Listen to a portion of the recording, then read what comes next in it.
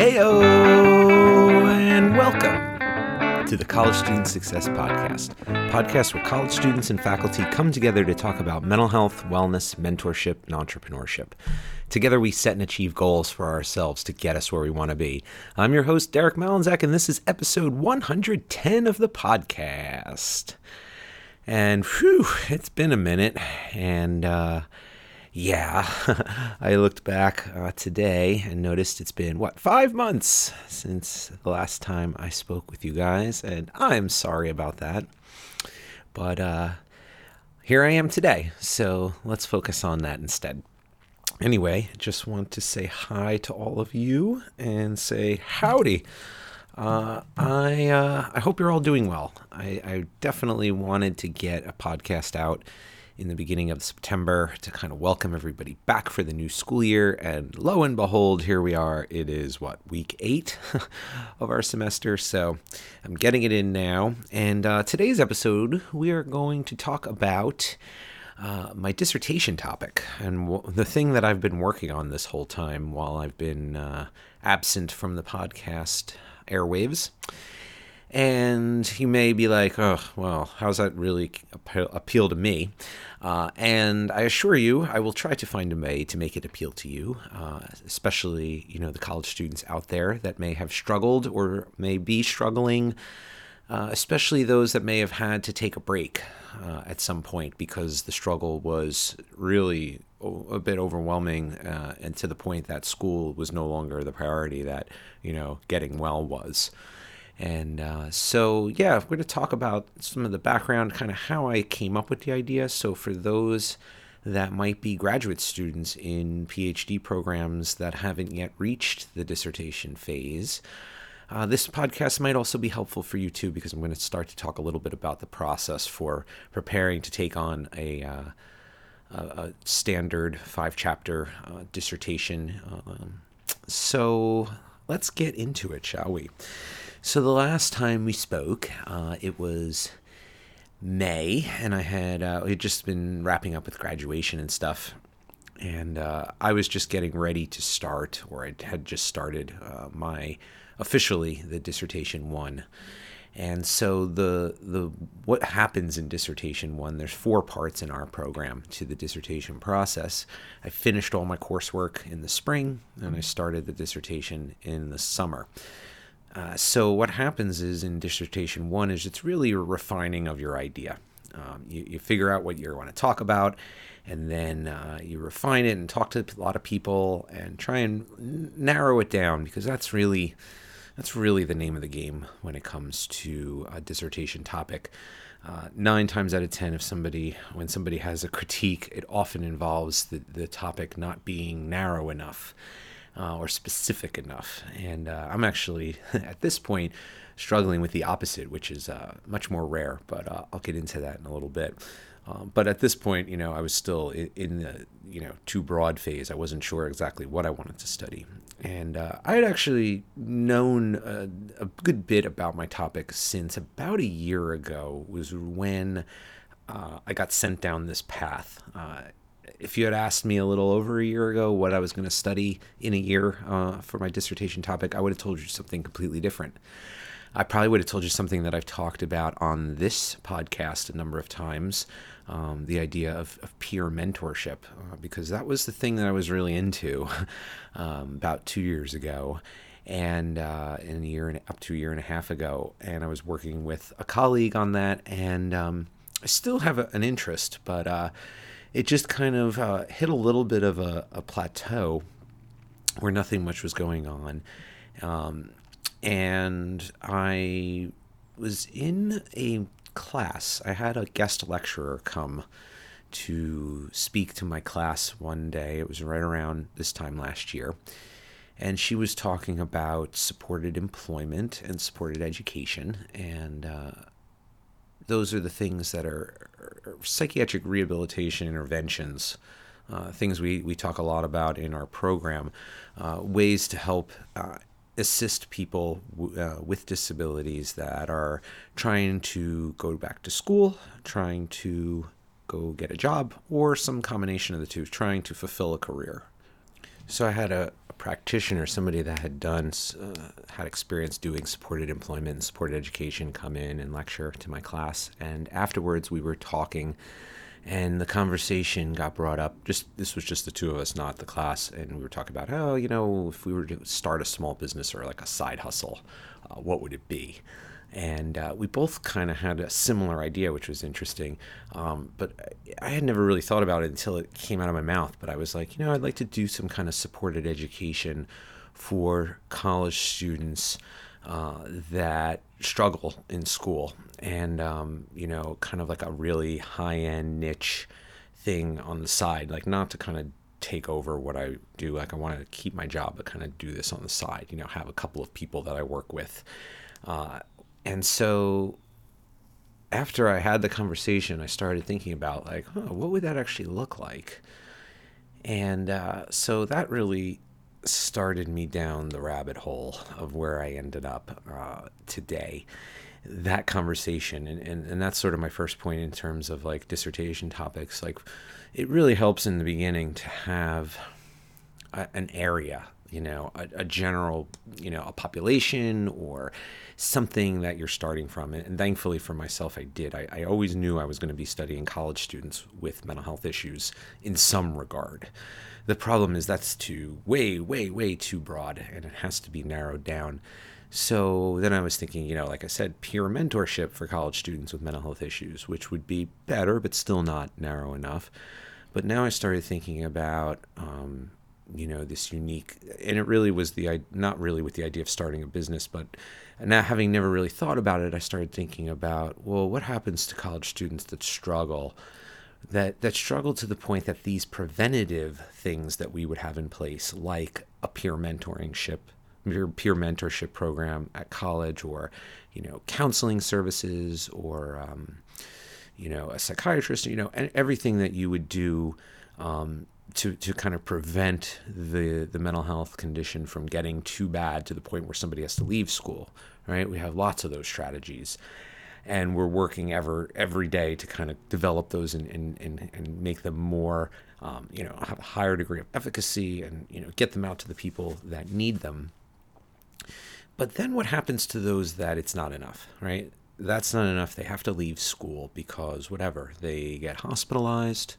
They just, things become overwhelming. Maybe they become homeless as a result of their mental illness, or there's drug use involved, but, something related to the mental health. Exacerbation of symptoms or whatnot leads the person to kind of either drop out of school mid-semester or withdraw, or they get through the end of the semester but don't return as they had, planned to. What happens to those students? Because those students, if they withdraw, or if they don't maintain matriculation from one semester to the next, and pay their tuition, then they are not eligible for all of those services that they may have been using on campus, those preventative services, right? If they're no longer students of the university, they can't go to counseling services. And so they would probably get a referral, to a community therapist, a psychiatrist or a therapist in the community, hopefully that accepts their insurance, and hopefully they have insurance, right? There's a lot that would happen in that transition from the campus services, if they were getting them there, to the community services. And who wants to be navigating that during this horrific time when somebody has to, leave school because their mental illness gets to that bad of a point?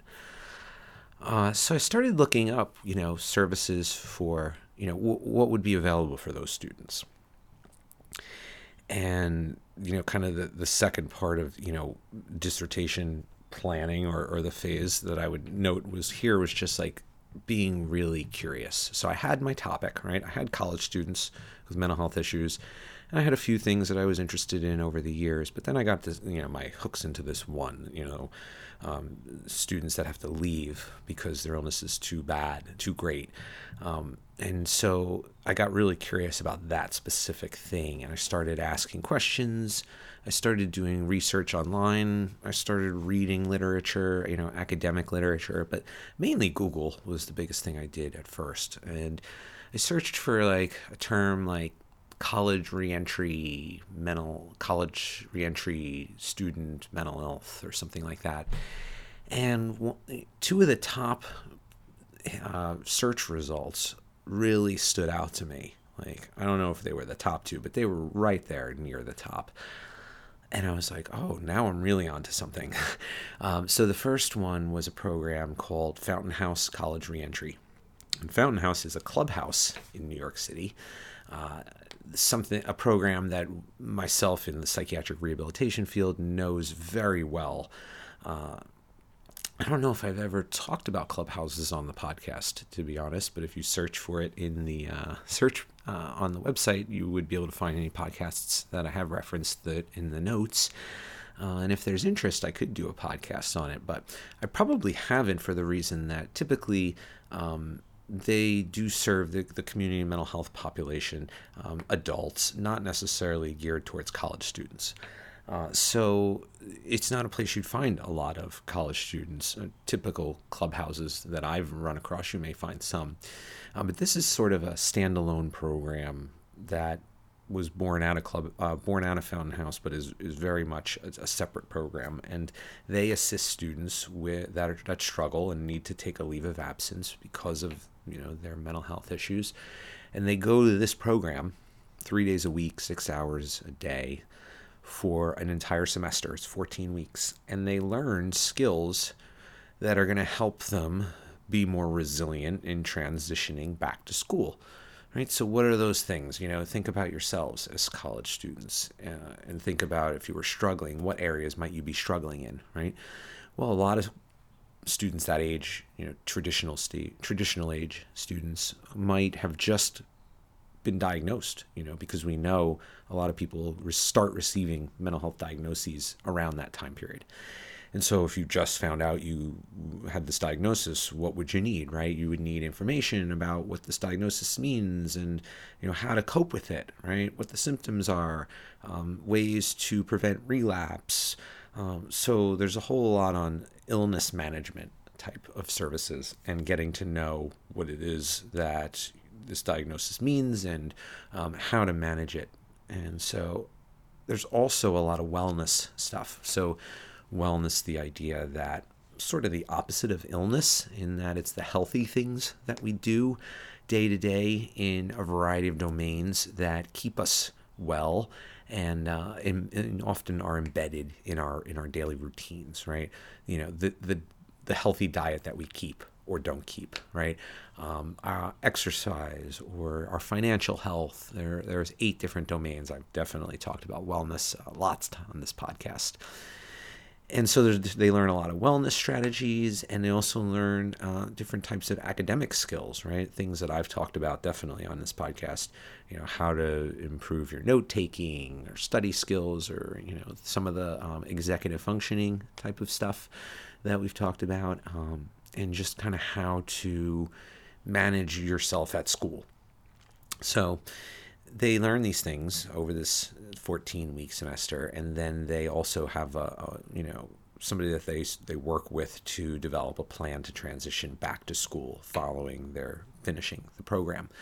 And that might be kind of resuming what they were doing, or maybe they're making a change, right? Different major, different status, full-time to part-time, different school, different living arrangements, but they make the decisions, as well-informed as they can, shared decision-making, and then they support them in the semester that they transition back. And that is not going to a program 3 days a week, but more week-to-week, Skype or text sessions back and forth, keeping them or helping them sort of integrate and transition back to school and manage any pitfalls or barriers that might show up when that transition happens. So I was like, this is like exactly what I was like sort of thinking about, in terms of when I was asking the questions and being curious about, well, what is out there for these students that aren't part of a school but need help in transitioning back because they had a relapse. And then another option was this program out of the Boston University Center for Psychiatric Rehabilitation called Nateo. And I was even more blown away when I read this because I actually hadn't heard of Nateo because I had met somebody that worked there at a conference a few years ago. And so they are very similar to the Fountain House program that I just described. You know, a semester, 3 days a week, many different skills learned related to wellness, illness management, and academic skill building, and a semester of transition back. And they're based up at the Center for Psych Rehab. And so I was like, all right, this is definitely sort of that triangulation moment that I've talked about in different podcasts about when I know I'm onto something, you know, because I had seen this program appear a few different ways, right? I saw one was a part of a clubhouse, which is a psych rehab model that we talk a lot about. So I saw potential there. And then Nateo, number one, now that's a network thing, you know, I know somebody there that I could talk to, so that was helpful. But also being part of the Center for Psych Rehab, I was naturally interested in it anyway. So that all happened over the winter, and in February I met with the director of the Fountain House program, as well as the woman that I had met at the conference up in Boston, director of the Nateo program, and talked to them both about, you know, having this dissertation to do and being interested in this model.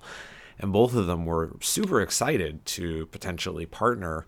You know, they were wanting to have a graduate student come and study, and they were at a time, I think, where it was natural to kind of have a partnership like that. So that was cool. And then so I knew at that point, okay, I'm going to do something with these programs. And so that takes us through right around April, right around probably the last time I podcasted. And then I started the semester. And over the summer was the refinement process, right? So now I had these ideas. I'm like, I could study this program, but how am I going to study it, right? And that's a big question. I can't just study it. You know, one thing that it wouldn't have worked is just kind of being like, hey, I'm going to study this program and then write a dissertation about it, like, because that really wouldn't have applicability to a very wide audience.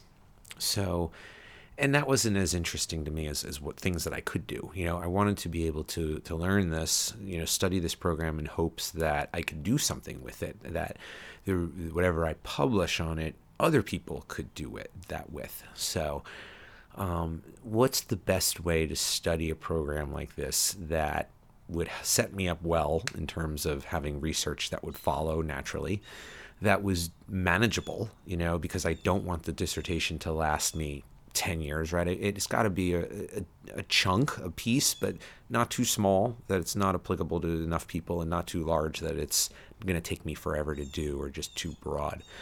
So I spent the summer doing the refinement, and that was a lot of more talking, right? You know, I would talk to one person about the ideas, and they would say, hey, you know, what about this? And I'd be like, oh, that's interesting. Then I'd go and read up on that a little bit.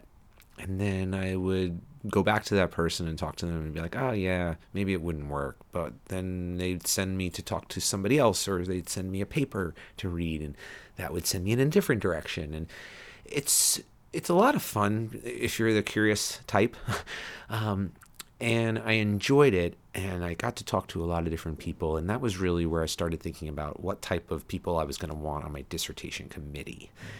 And I already had known who I was going to have as my chair.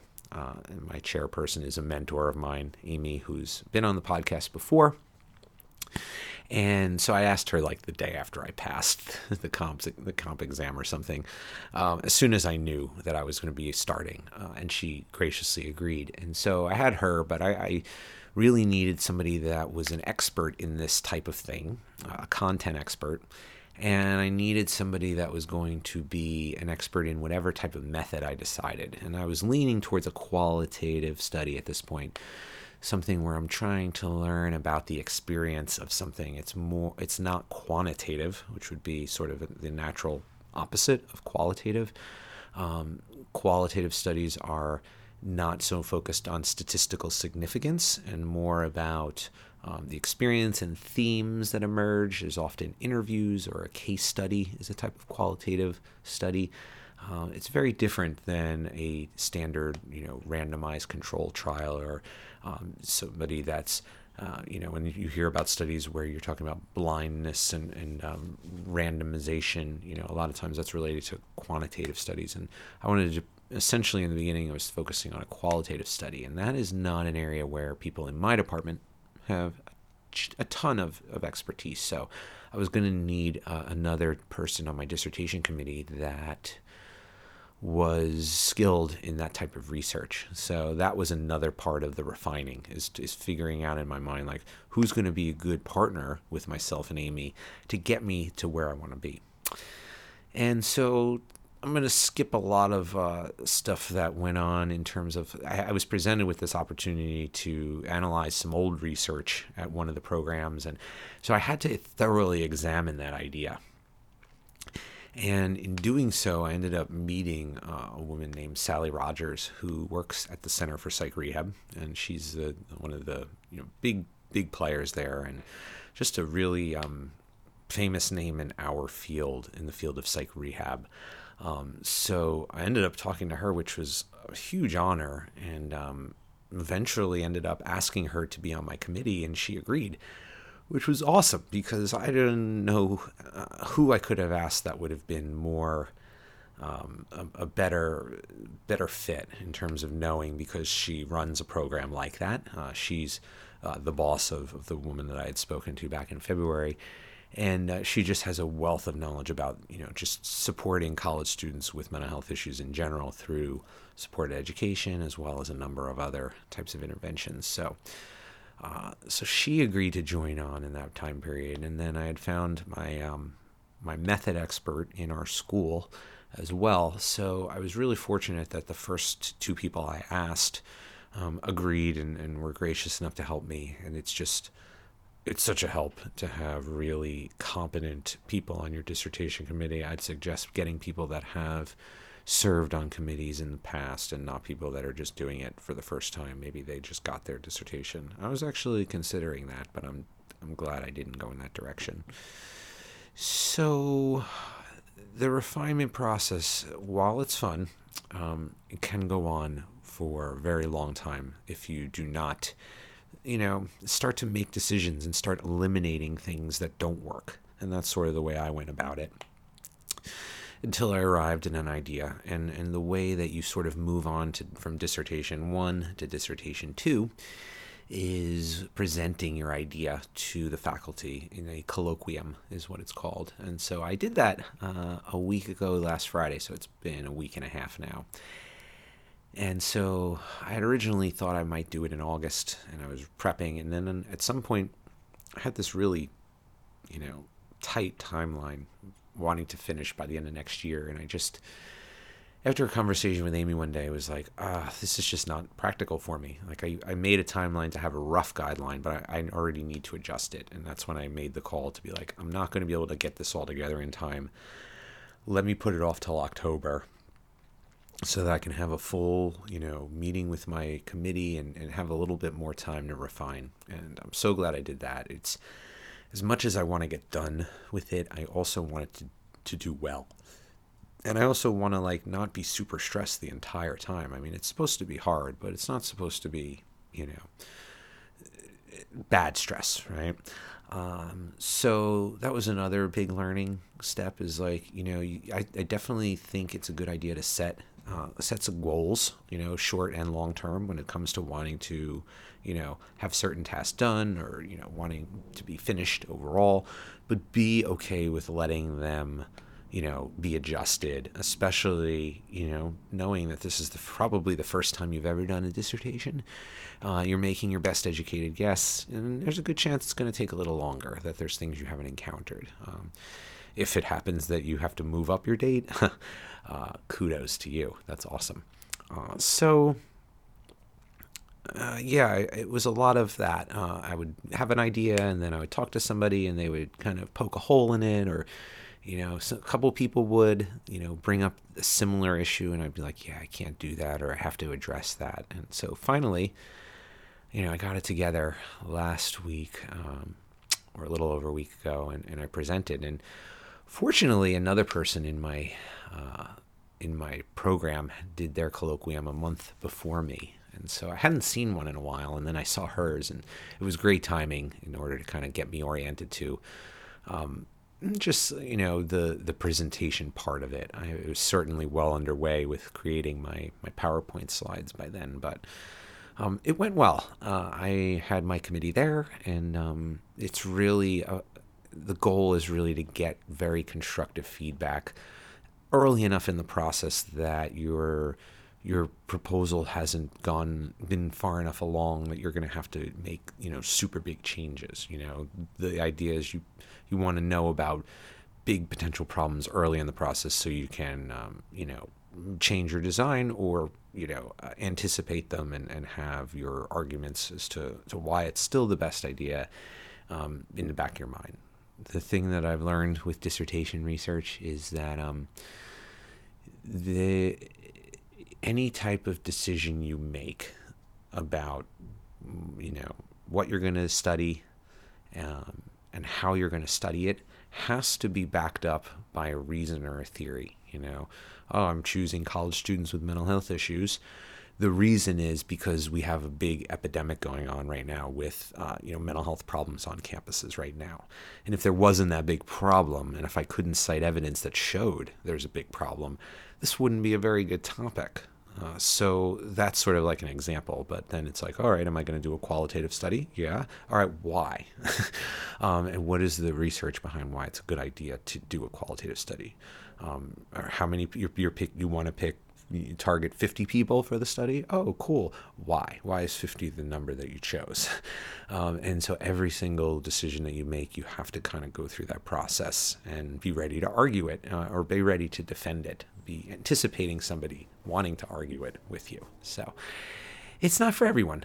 I found it enjoyable, and the people that were in the room that day are knowledgeable and also just have very high standards, and they want the best for me, is the feeling that I got afterwards. And so, it's hard, but it's also supportive. And I hope that people that are out there that are doing their dissertations have a similar type of audience for their ideas early in the process, because not every program does this colloquium. But so I walked away with it. I had several key things that came up about it that I'm going to have to think about. One being that I can't have it just be an evaluation of one of these programs. Right now, it looks like I'm going to be studying the Fountain House program.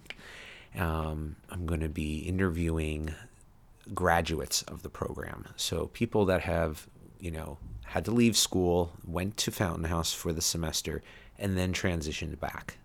And what I'm going to focus on is the experience of reentry. What was it like to go back to school after taking that break because of the, psychiatric whatever happened? What barriers did you experience? What things would you do differently next time? And it sort of will get at, I think, what they got out of the program. But I'm really focused on the reentry experience. So one piece of criticism that came up is, well, if you only interview people from this program, how much is that going to be able to translate what you learn to people that don't attend that program? They could be very different. There's a cost, as an example, to attending this program. So if people can't afford that cost, perhaps these students attending this program are fundamentally in some way, shape, or form different than typical students that have to withdraw because of a mental health reason. So I have to keep that in mind, and I'm thinking, well, I think I can make the argument that it would translate, but I also need to think about maybe involving people that don't necessarily go to that program, maybe find other programs or whatnot, to see if the experience of reentry is the same. So that's sort of where I've left. But at this point, I'm taking a break, actually, a 3-week break from my dissertation, and that's why I'm doing the podcast, because I've reached that point in between where I'm actually able to catch up on things that just have fallen off for me in my life.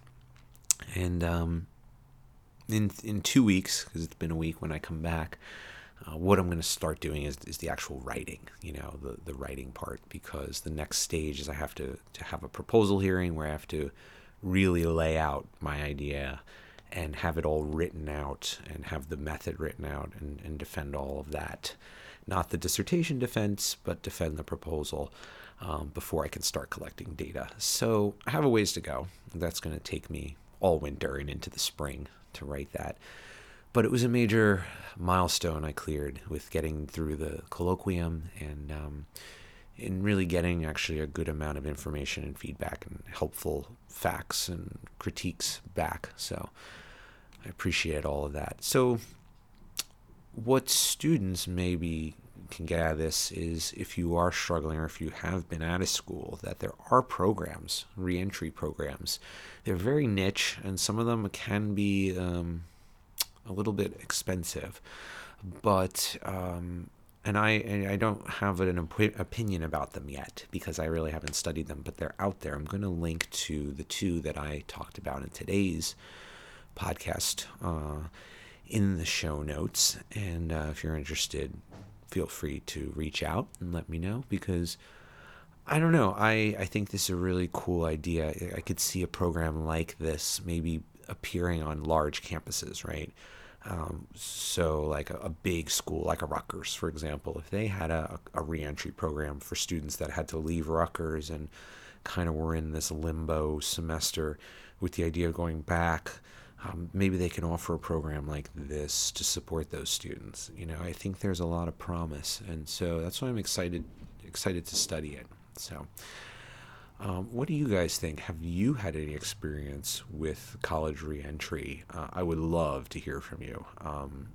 I don't know how it would be helpful, but I know it would be. If I could hear some stories about what it was like. So that's what I've been doing for the past 5 months. And as far as the next few months, I'm going to be continuing, and so I had this little break where I worked really hard, and I just needed to clear my brain and not really work on it for a few weeks before I resume it. And it was a good time for me to just kind of reflect and talk to you guys.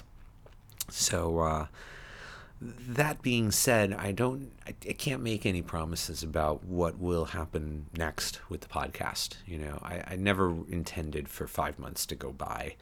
But when I look back and think, it's like, well, I've really been working on this dissertation for 5 months straight, getting ready for this colloquium. And so it shows me like the fact that as much as I want to be able to fit everything in my life that I love, that I just can't at this point in my life fit it all. And I have to prioritize. And for me right now, the dissertation has to be a big priority, right? And I'm sure many of you can understand that. So with that said, I don't think this is going to be the last podcast, but at the same time, I'm not going to make any promises as to when the next will be.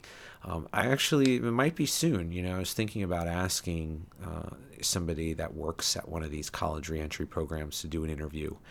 And I think that would be a cool podcast interview for people, because I think it would be relevant to the population, that struggles, to hear like what do they teach students that struggle to the point where they have to leave school, because if those, there are often probably things that I can learn from that as well. And maybe down the line I might pivot this podcast and really market it or sort of make it specialized for college students that are in the leave or re-entry process, to better support them. I'm not sure what lies in the future for the podcast, but I want to be as transparent as possible with you guys. So with that, again, I do intend to be back. I do intend to do more episodes, but I can't make any promises. I actually prepared for the Naval one that I had mentioned at the end of the last podcast. I took notes and I prepared something, and I still would like to do that, but then it was so many months ago, I'd have to re-prepare. But I did want to come at you. I had some time. I was inspired today to come and do a podcast. So hope that you guys got something out of it for today. So with that, I do want to wish you guys a great rest of the semester. Again, I hope to be back soon, but if not, know that I'm working hard on the dissertation, and that I will definitely podcast when it's all over, assuming that all of my technology here still works, but you will hear from me again. And I would definitely love to hear from you guys. So hit me up if you are so inclined, collegestudentsuccesspodcast@gmail.com, or you can visit the Facebook page. That would be cool too. And otherwise, take care, everyone. Peace.